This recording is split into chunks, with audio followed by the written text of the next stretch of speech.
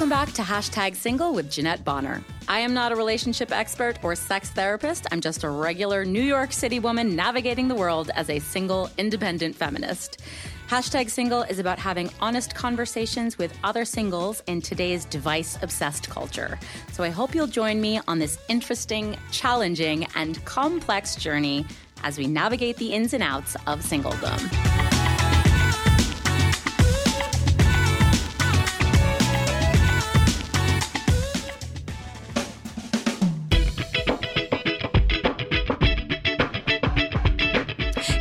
What's up, gorgeous singles? Jeanette here. So happy to have you with us today, especially because it is a very special month. Yours truly is celebrating my birthday on June 3rd. So happy birthday to all my fellow single, extroverted, charming Geminis out there. Live your life. We all get a birthday month to celebrate. So I hope you're having a great time. My guest today is a very badass woman working in the field of matchmaking. Actually, that's kind of a disservice to her, as she is a very badass CEO and founder of matchmaking company Select Date Society. Amber, I'm so excited to have you on the podcast and to celebrate my single birthday with me. Welcome. Happy birthday. I am so excited to celebrate with you. I'm such a selfish person. I'm like, let's talk about me. Who can I bring on the podcast and talk about me for a month? Oh, truly. So, well, first of all, I want to acknowledge something. So I was looking back at our emails, and you had initially reached out to me in the fall of 2020 after hearing another one of our matchmaker episodes with Ashley Campana of Lisa Clampett Matchmaking, I think, which was episode 31, like 40 episodes ago, which is just insane. So I just wanted to tell you how much I appreciate your patience, because it took me a year and a half to get you on the podcast, so that's 100% on me. I am so happy to be here. The best matchmakers are the ones that collaborate, and we collaborate often with Lisa and her team. And so I know Ashley well. And so, yeah, I was so excited to hear her as a guest in the past. Oh my gosh. Well, like I said, it's kind of like dating, like it's a metaphor, right? Like, you know, it's like you reached out to me a very long time ago. Like you could have easily written me off when I reached back out and be like, who is this lady? She's been toying with my emotions. Am I coming on the podcast? Am I not being up? I want to be the person that's like, I can't wait to have you. So I appreciate, and I don't take that for granted when I'm just sort of like, hey, it's finally time. And you're like, I'm still in. I have a lot of gratitude for you. So thank you so much. Oh yeah. Thank you. Well, so let's talk about you first. Okay. I have a short little bio I'm going to read to familiarize the audience with you.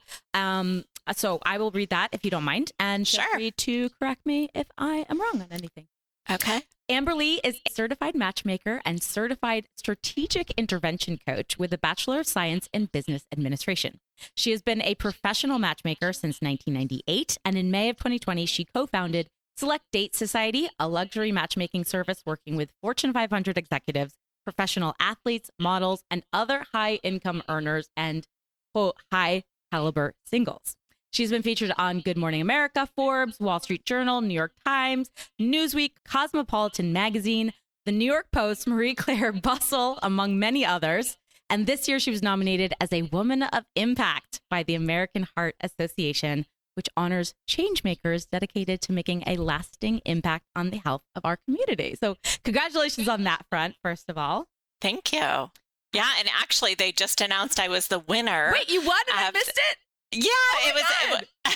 So the Woman of Impact is a campaign the American Heart Association does every year, and it's based on like region. So I was the winner for the Richmond, Virginia area. Congratulations. Thank you. Which also means, I mean, it really means that we did just a fabulous job fundraising. Okay.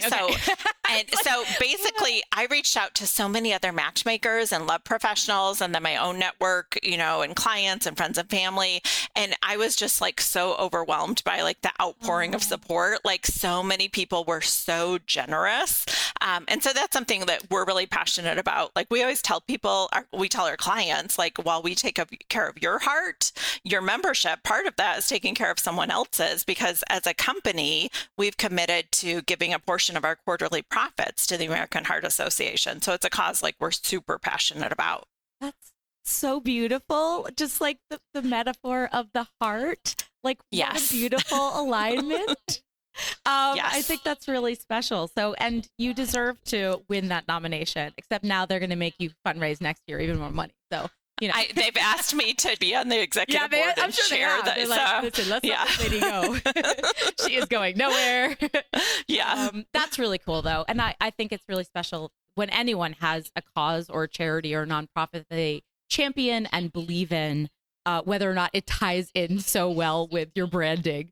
I think it's just as to fill in the rest of your life. I'm an actor, obviously, and I perform with a company called Only Make Believe, which is named after a song in Carousel. And we go into local hospitals and schools, and we do interactive theater for kids with long-term illnesses and disabilities under the gosh, I love that. The umbrella feeling that, or umbrella belief that imagination or imaginative play and theater is a healing agent. And I've been doing that since 2013, and it's just another part of my life. And I don't know who I was before it. It's like it brings so much value to my life, to who I am as an actor, to be able to give back, but to just go in the hospitals every day and be exceptionally grateful for the health and the skills that I have been given just by often kind of random genetics. You know, it's just like, it's awesome. Really powerful to me. So I think it's always great when anyone has, like I said, something that they're championing outside of their business. You know, you're not just doing it because it sounds good on your resume. You know what I mean? Like, it's important to you. And I think that's great. So, kudos to you. Yeah.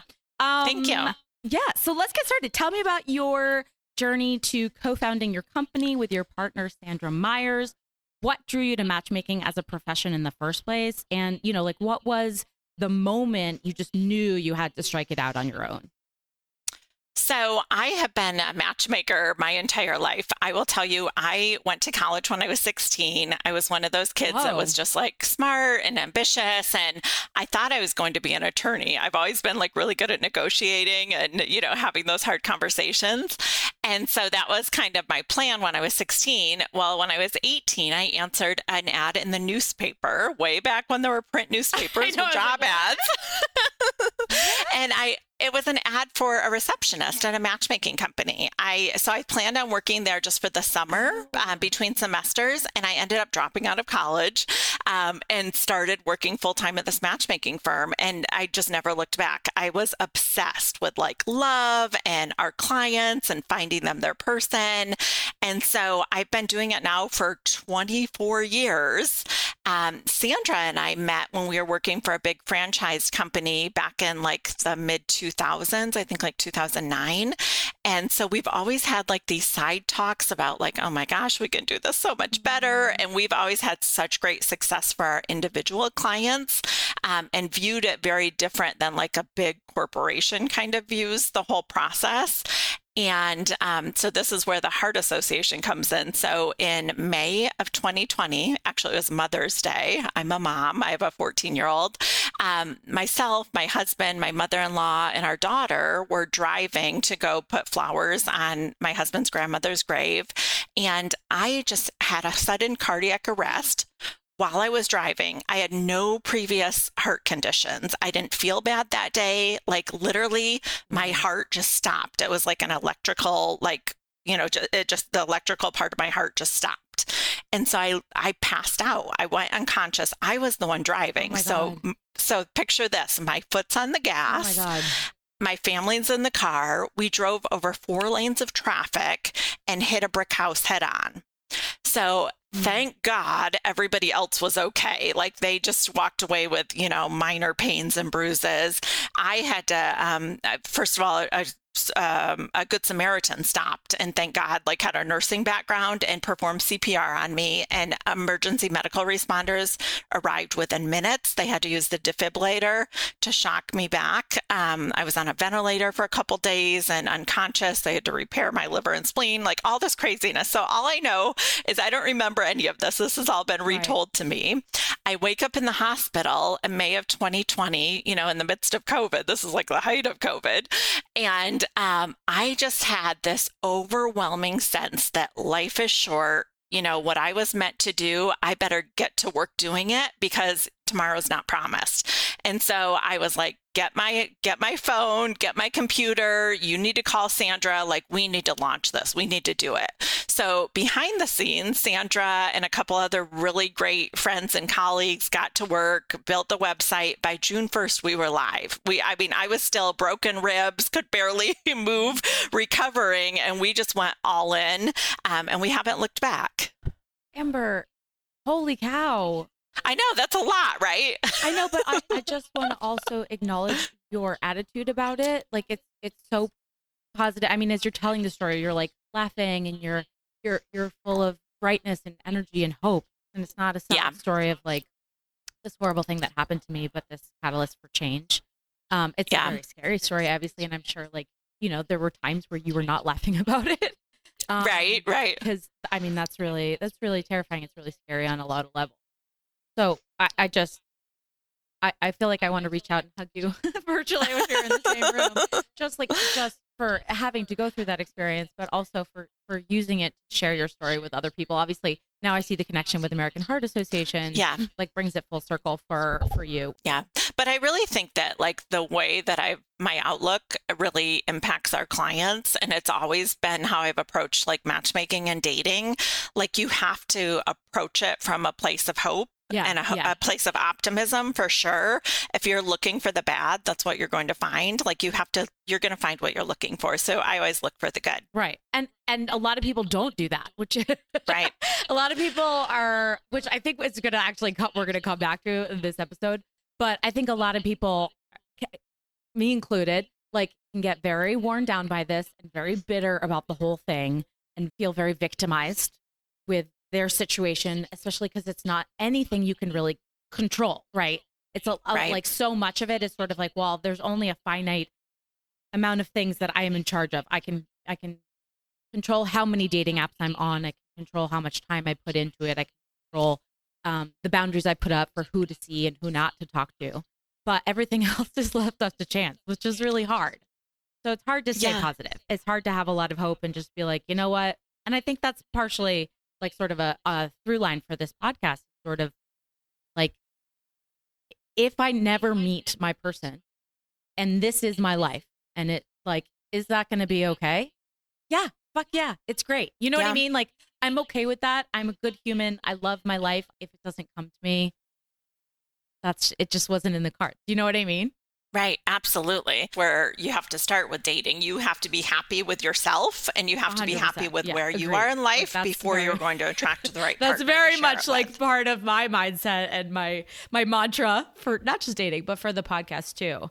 So I want to ask you a question. Your business focuses on luxury singles, high income earners, and what you call high caliber singles. So can you define what a high caliber? Because I'm super high caliber. However, I'm how shall we say low income. So the great thing about our business model, we're like executive recruiters for singles. So you don't have to hire us to be able to be matched by us. So we have this great network of singles who have kind of thrown their hat in the ring. They haven't paid us a dime, but they've said, hey, I'm a high caliber single. I'd love to be considered as a match for one of your clients. Sure, yeah. And so, you know, they're somebody that we would look at. And then there are clients who hire us.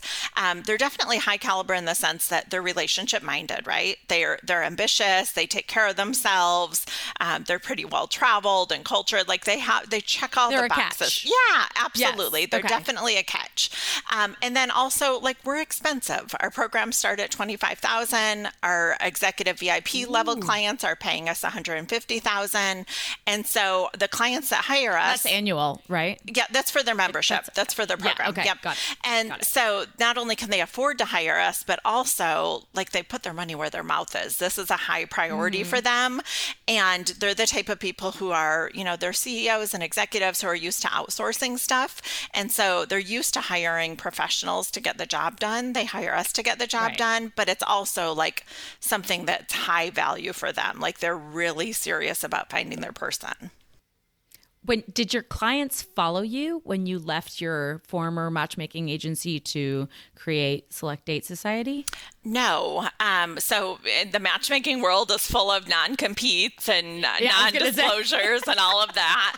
And so we really were starting from scratch. Although, so Sandra and I have both been doing this. I think Sandra's been doing this for 26 years, me 24 years. So we have a huge network. Like everybody we know knows that we're matchmakers, right? And so clearly, like anybody who knows anyone single is sending them our way. So it was, I mean, we built our network up at Select Date Society very, very quickly. Interesting. Okay. That's fascinating to me because there's a lot of matchmaking companies. I've had them on the podcast, but it also seems like there's a finite bowl of humans that make that kind of money that can afford to hire a matchmaker, if that makes sense. Absolutely. And so we're working with, as a company, less than 50 clients at a time so that we can really get them results. Like everybody on our team has been doing this for decades. So we have really experienced matchmakers that we take really good care of so that they'll stay with us. And they really believe in our mission. They really are results oriented. I think so. All matchmakers aren't created equal. So there are some companies that are like these big corporations where they incentivize their matchmaking team by like fulfilling contracts. So they say, hey, you get a bonus. You know, this client has a 6-date contract. When you get them out on their 6 dates, we'll give you a bonus. Well, that creates a culture where it's like almost like a meat market, right? Like a quota. Yeah, you're just trying to fulfill a quota and you really don't care. And so we've created a culture of such care and concern. Our matchmakers are bonus based on when clients go on hold because they're in a good, healthy relationship. So they get a bonus then. I love that. Yeah, and then they get a success bonus when somebody says, hey, I found my person, and they give us a testimonial. They got really big bonuses when they get testimonials with photos. So we incentivize them to get people into relationships. And I can tell you, our clients see it. Like they know that we really, really care about their outcome. I love that. That's so great. I mean, you really do feel like you're a champion of these people and their lives and not just like, hey, you're helping me pay my bills. Right. And we really are. Like, it's so fun. I can't even tell you how many times I wake up to a text message from someone on our team who's like, hey, Bill and Pam just sent this photo. You know, they're on their 5th date and they're so happy. Like, we literally text each other photos of happy clients like all the time. That's so fulfilling. I feel like I could see, I love when my friends find someone. I love when my friends find someone that I suggested to them. So that's like a major dopamine hit for you. It is. Every day you're like, I'm so happy and I'm so good at this. Like, it's just very empowering, isn't it? It is. It's absolutely. And it's so fulfilling. Like it's very easy when you're working in this industry and you're working for a great company to like almost be obsessed. Sometimes my husband has to remind me like, hey, you have to go on a date with me. Like, because I'm so obsessed with like what's going on with our clients. That's really funny. So I know like the pandemic obviously changed everything. Are you located or are your clients located in a specific area of the country, or have you sort of expanded that to embrace the nation now that someone could potentially go on a date like California to New York with virtual technology? Yeah, we've always been nationwide. And in fact, our whole team is remote. Everybody works from home nationwide. So we do Zoom meetings with our clients.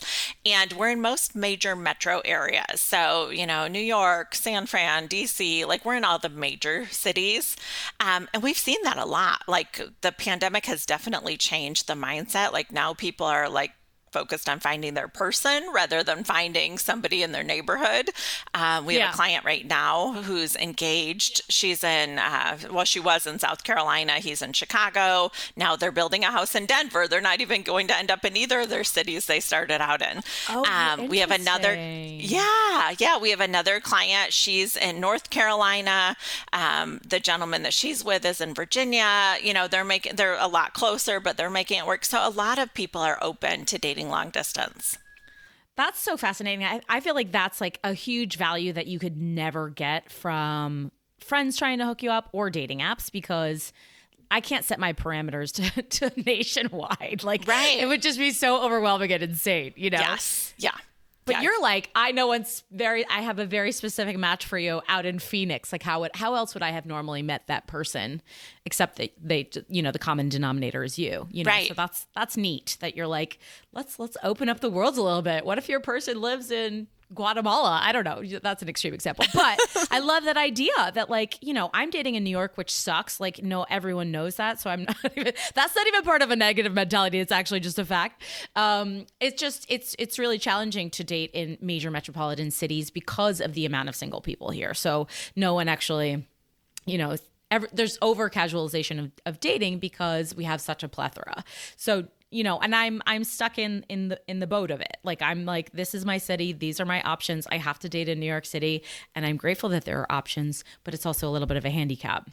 Yeah, I was in New York City last week. We had the Global Love Conference where matchmakers from all over the world come together for a conference every year in Manhattan. And so the culture there, like, people walk so fast.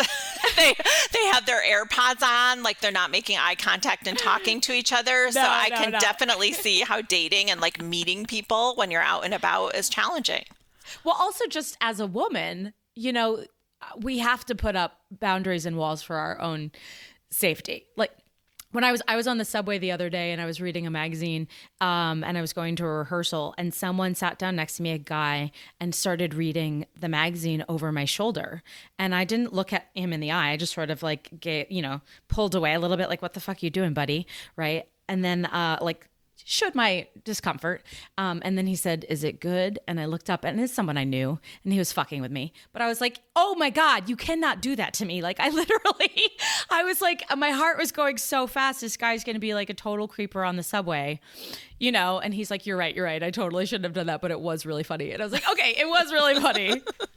I thought about that though. Like if you're in New York City, you're so trained to be like cautious because you're concerned about safety, Don't right? talk to me. Absolutely. Yeah. And it really although you need to be that way to protect yourself, it really does limit yourself. For example, like I met my husband in the grocery store in New York City. Never. Like you wouldn't just go talk to a stranger in the grocery store. So if someone started talking to me in the grocery store, red flag immediately. Yeah, absolutely. Yeah. This is not the time and place. I don't want to be talked to at the gym. I don't want to be picked up on the subway. There's like, I'm doing my business and there are times and places where I want to talk to people. But like, again, if I was less concerned about my safety in New York City, that would have been a cute little meet cute story. Like someone sat down next to me on the subway and started talking to me about the magazine I was reading, and then we exchanged numbers. But my immediate reaction was like, hey, asshole, fuck off. So let me ask you this. Yeah. Would you approach a guy? Like if you saw somebody out and about and you're like, oh, he looks like my type, or there's something about him, would you approach him? I have. Not on the subway though, because I feel like the subway is so transactional and it's such a short amount of time. And mostly because people are in the mindset of like, I need to get somewhere, or I need to go to work, that they're not open to receiving, if you will, like energetically, it just doesn't feel right. But there's a couple guys I've sort of eyed on the subway and then, talked, should I just give him my number? Should I just give him a card? And then as I'm exiting, you know what I mean? I've also been picked up on the subway and I didn't like it. So yeah, I think that's absolutely part of the New York single equation. Is circumstantial. Like you have to feel safe. You have to feel ready and open, which we often are not. Right. Yeah. It's just what it is. We found a lot of men are very receptive. Like they actually really find it sexy when a woman approaches them. And so I always tell women, like sometimes you don't have to, like if you see somebody and you're just out at some random place, like you don't have to try to make eye contact and wait for him to come over, like make the first move. I think that, all the rules are just so out the window nowadays. Agreed. I mean, I hit on someone last summer at the pool. Awesome. He was like next to me and I was like corner of the eye. I was reading. I was like, fuck, that guy is hot, but it still took me like a good 20 minutes probably. And if you're on the subway or if you're grocery shopping, you just don't have that 20 minutes. But when someone's sitting next to you at the pool, I finally was just like, what are you reading? or something like that. Or like he went to go swim, and when he came back, I was like, how's the water? There's like, a pool is a place where I feel open and safe. Yep. Yeah. But, I can definitely see that. If I'm going to my gynecologist appointment, please do not talk to me. No, right. I'm not available. I don't even care. Not in the mood. So back to you. So you told me in an email that you have more female clients than men, which I find super interesting because historically matchmaking agencies would work primarily with men to, I guess I'm talking kind of like 80s, 90s mentality of like to find them wives, for better, for worse. It's interesting. I feel like you said 80s and 90s. Like there were such sleazy matchmaking companies where they're so it would great. be like, like these rich guys, and there's this catalog of model women, and So we work with both men and women. Either one can hire us to be a client. I'll say it's probably 60-40, slightly more women than men. And I think that's number one. We get a lot of referrals from women. Like women meet somebody through a matchmaker, and they tell all their single girlfriends and send them all our way. They sit in the, salon getting whatever done, and they're talking about it, whereas men are a little more private about it. So I think that's where the numbers get skewed a little bit. But but it also, it changes every single day here as far as like numbers and what's going on. And it's definitely a very like fluid thing. It's weird because people always ask me about like demographics or like, how many clients do you have or how many clients are in a relationship? And literally this is a world that numbers change every single day. So I always tell people like, don't hold me to this. This is kind of a rough idea. Yeah.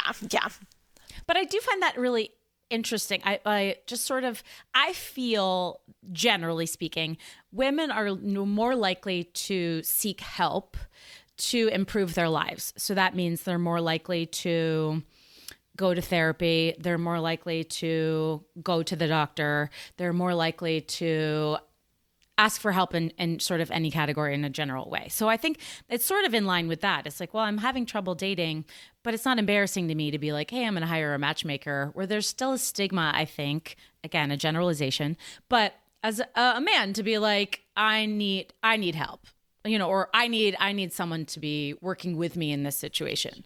But when I would agree with you. I would say, I don't think it's as simple. I was like, I wonder if it's just about the fact that where we're at, and then it's not a perfect world, but in 2022, we have more women working in the C-suite. So they have more income to be hiring a matchmaker. And or that also means they have less time, which is the same thing as like men in the past would have hired a matchmaker because they, as you said, they delegate and they don't have enough time, so they have to bring in a matchmaker, right? So like now that we have more women making competitive salaries, not all women, guys, we're not there, but like now that we have some women making competitive salaries who are CEOs and working in the C-suite, they're at the place that men were at in the 80s and 90s. I don't know that's just a theory. I'm curious what your thoughts are on that. Yeah, those are absolutely the women that we work with. When you talk about like badass women, like, oh my gosh, I feel so lucky to work with the women we work with. We have, one of our new clients last week, she's building a $10 million home. She works for one of the huge tech companies as an executive. Like she's killing it. She's amazing. We have so many women entrepreneurs and business owners, like women who are super successful, ambitious.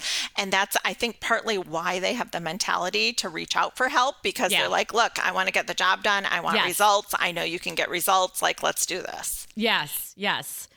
I think that's really cool. When you talk about progress and change is small in society, but if you can start to, you're like, oh, actually, hang on. We do see a little bit of a shift here. Maybe women are more in control and they're like, you know what? No, find me a husband. Absolutely. I'm not going to sit around waiting to be chosen. Right. Find someone that I want. Yeah, exactly. I love that. I love that. But you have like a personal connection to matchmaking, right? Isn't that how you met your husband? Well, I met him in the grocery store. So, but I will say I used my title as a matchmaker as kind of an in. So, clever girl. Okay. yeah. So the interesting thing, my husband is visually impaired. And so he couldn't see me. And so I was like, fuck, I have to make the first move. He's so handsome. Like he's like probably the tall, dark, and handsome guy that most women would be like, ooh. And he's a speaker. He happened to be coming back from a speaking engagement that day. So he's like got his jeans and blazer and just really sharp. Looked good. Yeah. Yeah. He's a good dresser anyway. So I'm like, wow, like look at him. I'm looking and I see no wedding ring. That's the first thing I look for. I literally walked out. I was at the checkout and he was waiting for an assistant to help him. I saw him and I walked out of the grocery store, and I'm not a woo-woo matchmaker at all, but literally like something came over me and I just felt like, oh my gosh, like I am meant to know that person. I am missing out on this opportunity. I turned around. I mean, talk about, I didn't take 20 minutes like you were saying at the pool. Like in that instant, like I felt it. Like I felt the universe say, yes, I have to go talk to this person. Turned around, went and found him. And I just said, hey, like I know this is going to sound weird, but I'm a matchmaker. Are you single? And he just smiled and said, well, are you? And then, we just started talking. Good line, my friend. Yeah. Yes. That's clever, because if it had gone wrong, if he had been like, yes, and happily so, leave me the fuck alone, I'm grocery shopping lady. Yeah, then I would have been like, okay, no worries. Then you could have been like, oh, I had a client I thought, would be great for you, but like NBD, sorry, have a great day. Right. Yeah, that's clever. Maybe I'll just go up to people and I mean, I will be honest with you. I've used this podcast many times to try to, I've brought people, anyone who listens constantly will know, like I've actually brought former dates onto the podcast. Yeah. I mean, that's great to be like, hey, I do a podcast on singles. Like, are you single? Like, what a great opener. Yeah, absolutely. I'm not above it.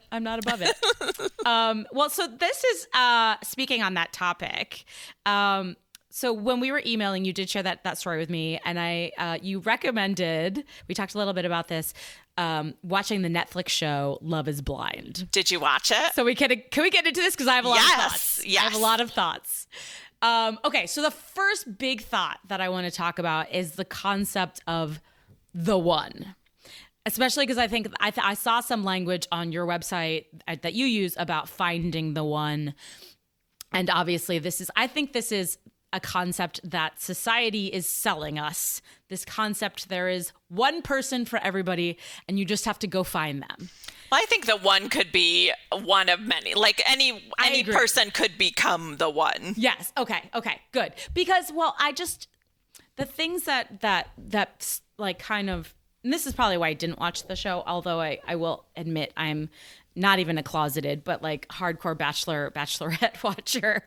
But oh my gosh, Love is Blind is so much better. I like it, but they are still selling this idea of getting married, of getting engaged. Like that is the end goal. After 10 days of knowing somebody, the goal is to get. And I know they do that for like reality TV purposes, because there needs to be like why are we all doing this? You guys are just going to leave the show and talk for another 3 years. That's boring. Like there has to be a high stakes game, but this isn't the only show. There's 90 Day Fiance.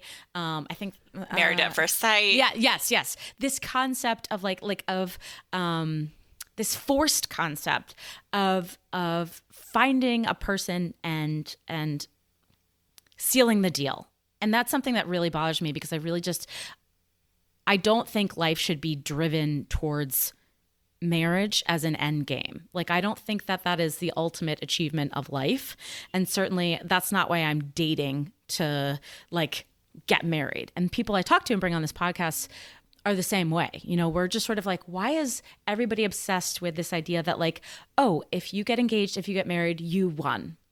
Yeah. I agree with you. So Mike and I were in a relationship living together for 11 years before we got married.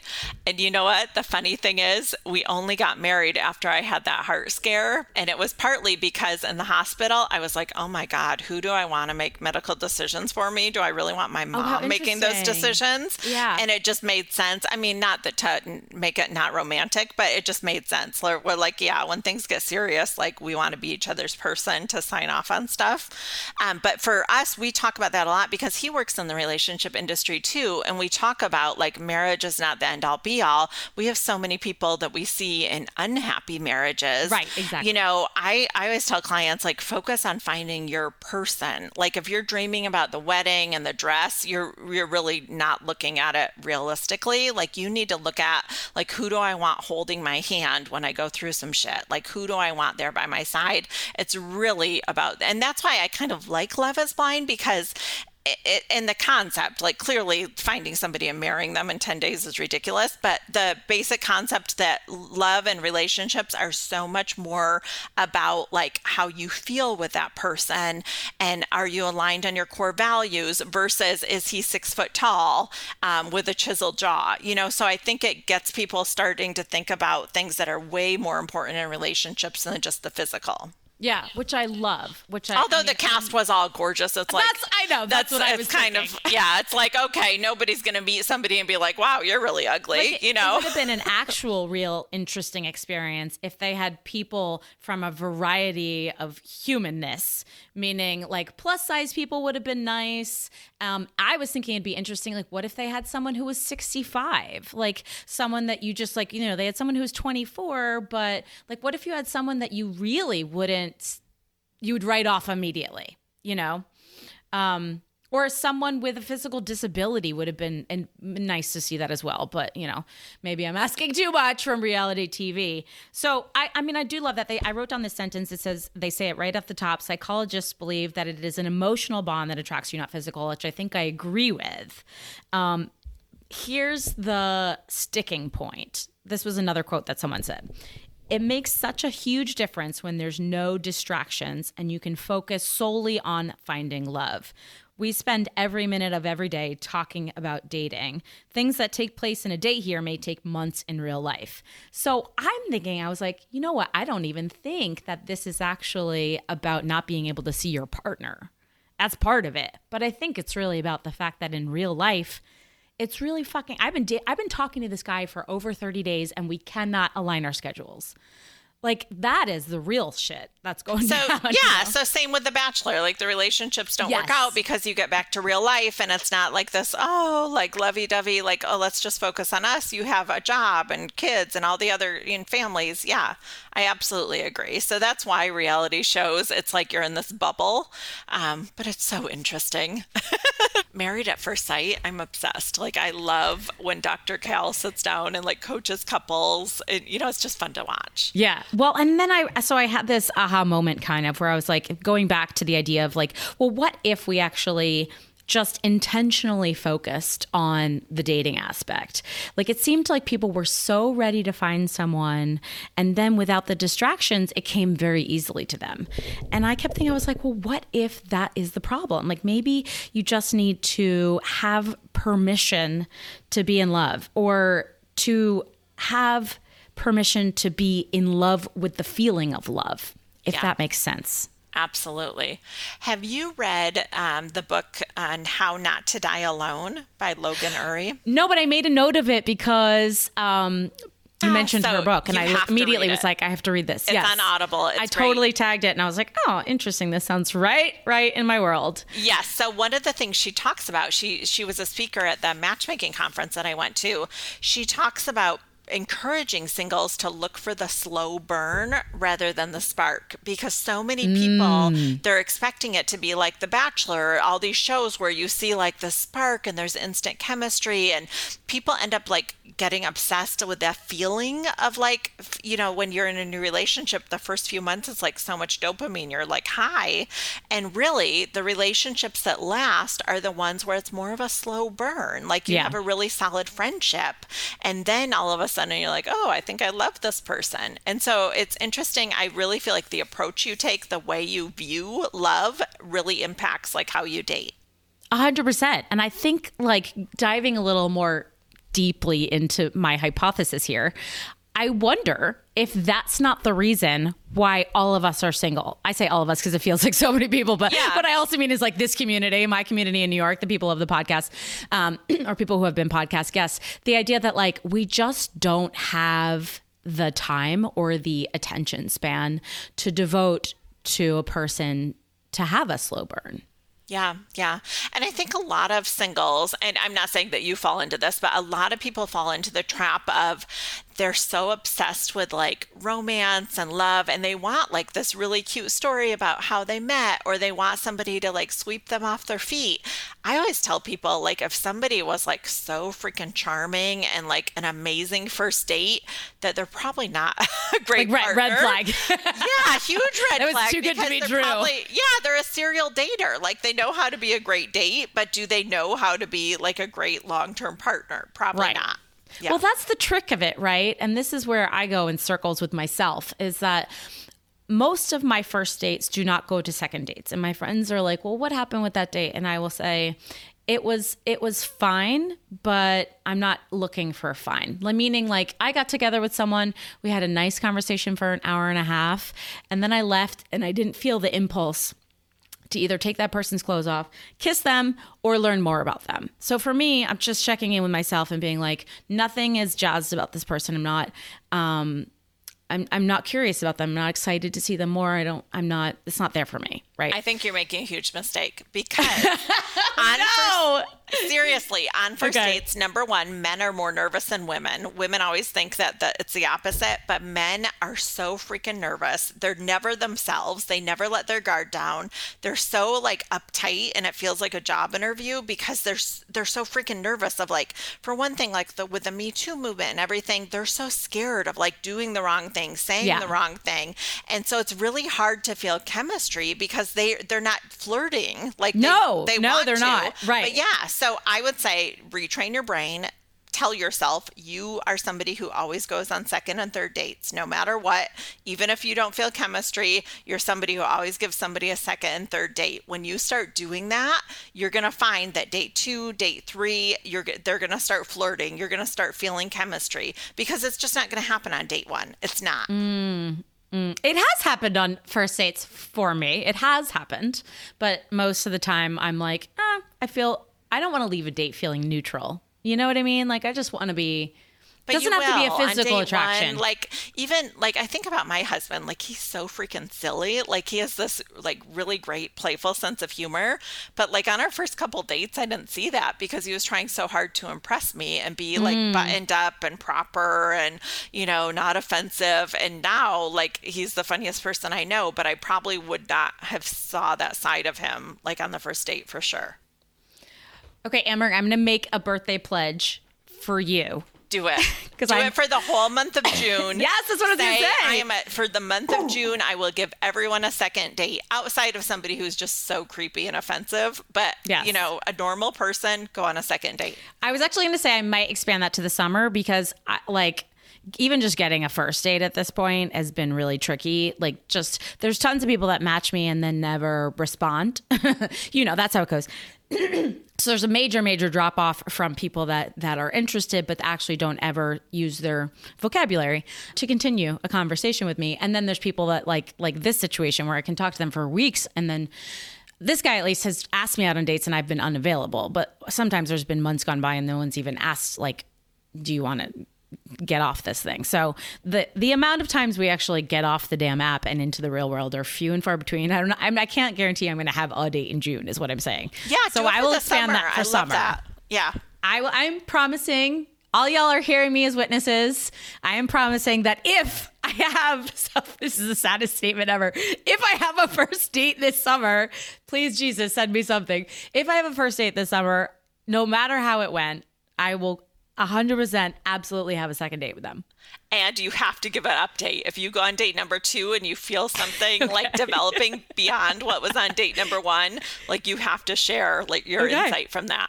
I will share that with our listening audiences and I will let you know as well. Awesome. We're doing our own Love is Blind experiment. I don't know what we want to call it here, but this is another social experiment. Let's have second dates is what it's called. Yes, I love it. Let's have second dates and see if I'm wrong about connect. You have to connect. This is my thing. And this is, all right, this goes back to the show. So the whole point is having an emotional connection before you have a physical connection. But someone did make a comment that was like, someone asked someone, how important is a great sex life before you get married to someone? And I was like, I think it's massively important. So these people are getting married without even having kissed each other. They don't know if they relate to each other sexually. So even though we want to take the physical attraction out of the equation, it can't not exist. So what they're actually hoping for is that they connect emotionally first, and then they are sexually attracted to each other, right? Yeah, I mean, I think the two definitely go hand in hand. I mean, the opposite is true. I'm sure you have, and we've all been in relationships where you had great sex and then like the person pisses you off or does something and, you know, you're mad at, and then all of a sudden you don't have that emotional connection. And so your sex life changes. So I think, yeah, you definitely have to have a full connection, both sexually and emotionally. Yeah. I never, I've been spewing my theories about the show, but I never paused to actually ask you. I mean, I heard you say that you like it and you think it's fascinating to watch, especially as the social experiment of believing that people should be connecting emotionally and value-based connection versus the physical and the exterior. But do you have any other thoughts or theories that you want to share about the show? No, I think that it just like yes, it's reality TV and it's highly scripted and, you know, right. Whatever. But I do think the concept is fascinating that Love is Blind, because it does go beyond like the physical. I can't even tell you what percentage of women tell me they want a guy who's over 6 foot tall. Like probably 99% of women say that. So dumb. The reality is 14% of men in the US are over 6 foot tall. Right, so exactly. And so, you know, people fall in love with the guy who's 5'9" and live happily ever after all the time. So I think It's just fascinating to like have people really think about like how they feel with somebody, like what the vibe is before they see how tall he is. I just think the concept is really interesting. Even like I said, my husband's visually impaired. And so our relationship sometimes, like, you know, if I am like in work mode and focused and like, don't talk to me, I've got to get stuff done, and just very dismissive of him, he'll be like, wow, like you're really unattractive to me right now, because he can't really see how I look, but he can feel it. And so he always tells me that. And so I'm like, wow, it'd be really easy for me to like seem like a supermodel to him. All I have to do is be like super nice. So it's just funny. We play with that concept all the time of like how you like are physically attracted to somebody like beyond just sight. Yeah. What is attractiveness? That's fascinating. Yeah. The other thing about the show that pissed me off was like, they only, you know, if you Google cast members season 1 Love is Blind, it's all, the only content you could find is the couples or the people that ended up, you know, trying to get married. I was like, yo, there were like 28 people on this series and some of them never got airtime. Like, what about their story where they tried this social experiment and it didn't work for them? I want to hear from them. Me too. And I know there were like a couple women who were probably not like as skinny as like what, you know, normal American men look for. And I would be so interested in hearing like what their experience is. Yeah, absolutely. Yeah. So no offense, Amber, I don't know if I'm going to continue watching it. I will still think it's a fun, like, no, when it's you're fascinating. Yeah. It also kind of, I think I also personally have a hard time with dating shows, because then all sorts of emotions come up with me when this woman's like talking about how she's 34 already. And I was like, honey, yeah, like I'm 41, or like, like, what does that say about me? Or, you know, it's triggering in a way that The Bachelor and The Bachelorette is not, because I have a lot of schadenfreude for, like, I watch that and feel better about my life. I'm like, oh, these people are a mess. A hot mess. Yeah. Yes. And they're 23 and they're all talking about having babies. I'm like, girl, go get your life together. So, but because, as you said, the people on Love is Blind were like a little more normal, like regular folk. Maybe that's why, like, it just, I don't know. There's something, it's because dating and being single is so close to my heart and so much part of my identity. It's a little hard to watch, and those questions come up, you know, where you're going, okay, well, I thought I was good, but now am I good? You know? Yeah, I can see that. I would say I'm not a big TV watcher. When you do watch TV, like, watch whatever brings you joy. I feel like TV should be like something that's so mindless and like, you know, like just something that you feel happy watching, for sure. Do I want to be reminded that I'm single watching this show? Maybe not. But, you know, and then I'll just say one last thing about it. Did you ever watch Ted Lasso? So I watched both seasons of Ted Lasso, and what is Ted Lasso? It's a TV show? Yes, it's on Apple TV. Okay. And it's about an American football coach who is recruited to coach a English football team, meaning soccer. Okay. It's great. It got a lot of awards, but there's an aspect of it where the woman who owns the team, they're sponsored by a dating app called Banter. And the setup of Banter is that it's text-based. There's no photos. And the comedy setup, of course, is that she matches with one of the football players. And then they realize it and they're like, oh, we can't do this. And then they, fall into bed together. But I was like, why isn't there an app that's text-based? That's like, you have to actually use your words and flirt a little bit and have some banter before you decide to go on a date. There should be. There probably is. It just probably hasn't reached mainstream. I feel like there's all kinds of dating apps. I know there's one where it is based on the fact that you can't see each other. Where it's something like blind dating. I don't know what it's called. But it's in that concept. And the more you talk to each other, your picture, little parts of it appear. That's so cool. Yeah, there is something like that, and I cannot remember the name of it, but it for sure I'm gonna exists. I'm gonna have to go hunt. That's fascinating. Yeah. I would do that. Just to have someone actually, like I said, use their vocabulary. Use their words, yeah. I'm so tired of you liking my photos. Yeah. So Amber, keeping in line with the theme of my birthday month here, in our last final moments, I thought I would just volunteer myself to get into the hot seat a little bit, make this a little more personal. Let's pretend I'm interested in becoming a client of yours. Where would we start? We would start probably with a conversation that you wouldn't have with everybody, but I really like to take a deep dive into where somebody comes from. So how they shape their core values, especially around love and relationships. So we start with talking about your childhood, your parents' relationships, what you grew up thinking about love and relationships and who your role models were. So that's kind of where we start. But then I would also just ask you, what does love look like for you? I know you kind of mentioned marriage isn't the end all be all, but if you had to paint a picture 5 years from now, you're in the best relationship of your life, what would that look like? Oh, wow. That's a great question. I'm not sure that I've ever allowed myself to fully visualize that. And that's probably a session for another time with a therapist, maybe.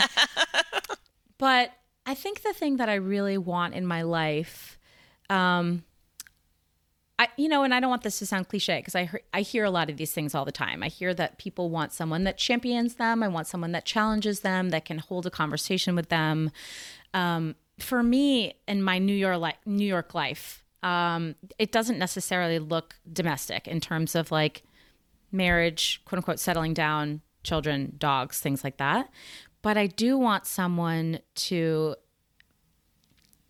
engage with me on an intellectual level that can also be part of my world. So what that means is I love to spend time exploring on the weekends and going to different things, going to museums and going to shows and going hiking in nearby parks and going to the beach and traveling and having a companion to do that with who is socially intellectual and intellectually curious. And that's someone that approaches life as well, we've never done this before, or I've never done this before, so let's give it a try. And socially intellectual means like if I go to a networking party or an after party or a premiere party for something in my world, that person can come to this party and I don't have to babysit them.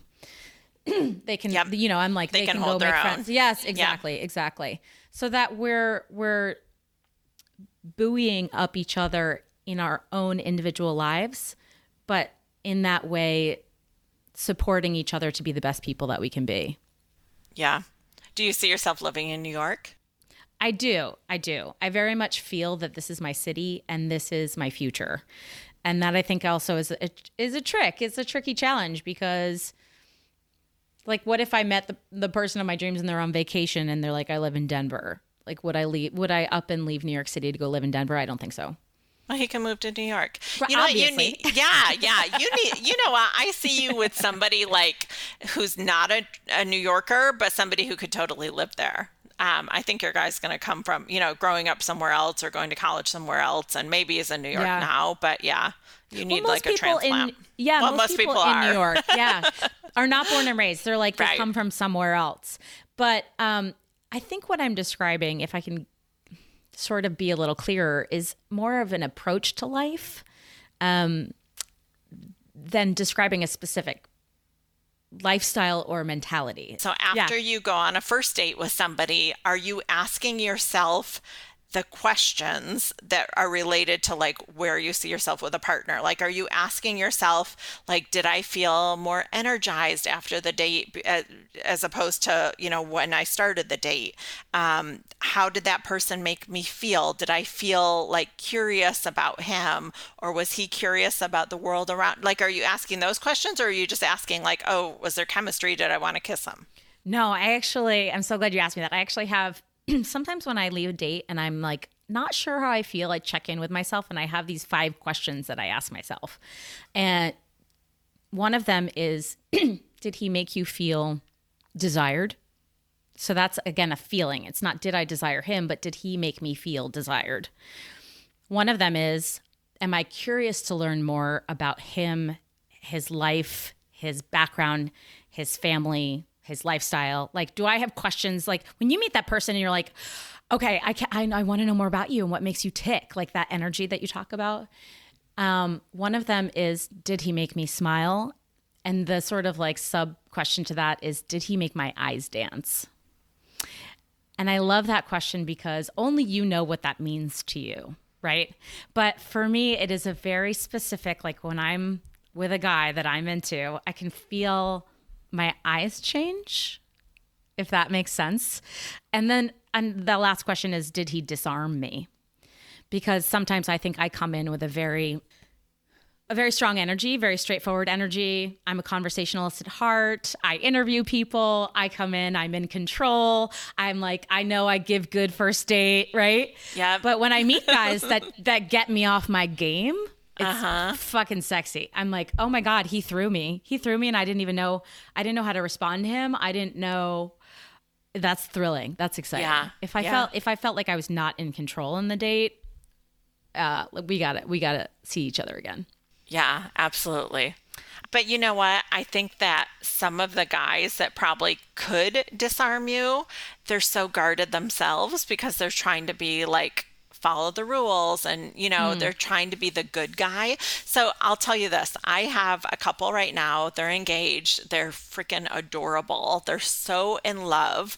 And after the first date, she didn't want to go out with him again. And the reason she told me was he was too nice. She's like, he was too nice. I could walk all over him. And I was like, okay. And the first date, of course he was too nice. Like that's what men are supposed to do. They're supposed to be nice. Yeah.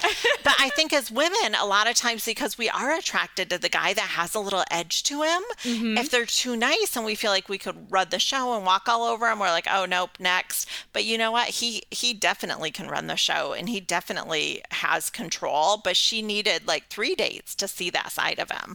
And so she, against our advice, like we literally, our whole team had to talk her into it, went out with him again, and now they're like living their happily ever after. And I think that's what this will do for you this summer, giving somebody a second and third date. Like you'll start to see more of those first date questions you have, which are great questions, by the way, but you'll start to get different answers from the second date. If you ask yourself those same questions again, you're going to feel differently. I'm very excited about this experiment. I am too. And then hopefully maybe someone will film me and we'll turn it into a show. Oh my gosh, that would be great. I'm kidding. Like, love is blind. What did I call it? I gave it a name. I don't know. It should be Jeanette as a second dater. I don't know. We're going to work on it. It's being workshopped, you guys. We're Yeah. going to come up with a better title. Work in progress right now. Amber, it's been so awesome to have you on the podcast. And again, I'm like, you're so gracious to have such patience with me as I try to run this podcast. Yeah. And listen, Jeanette, I want you to put yourself in our network, put yourself in our free network, go to selectdatesociety.com. Done. Fill out the inquiry form, upload your photos. I'd love to be able to consider you as a match for someone. Hell yeah.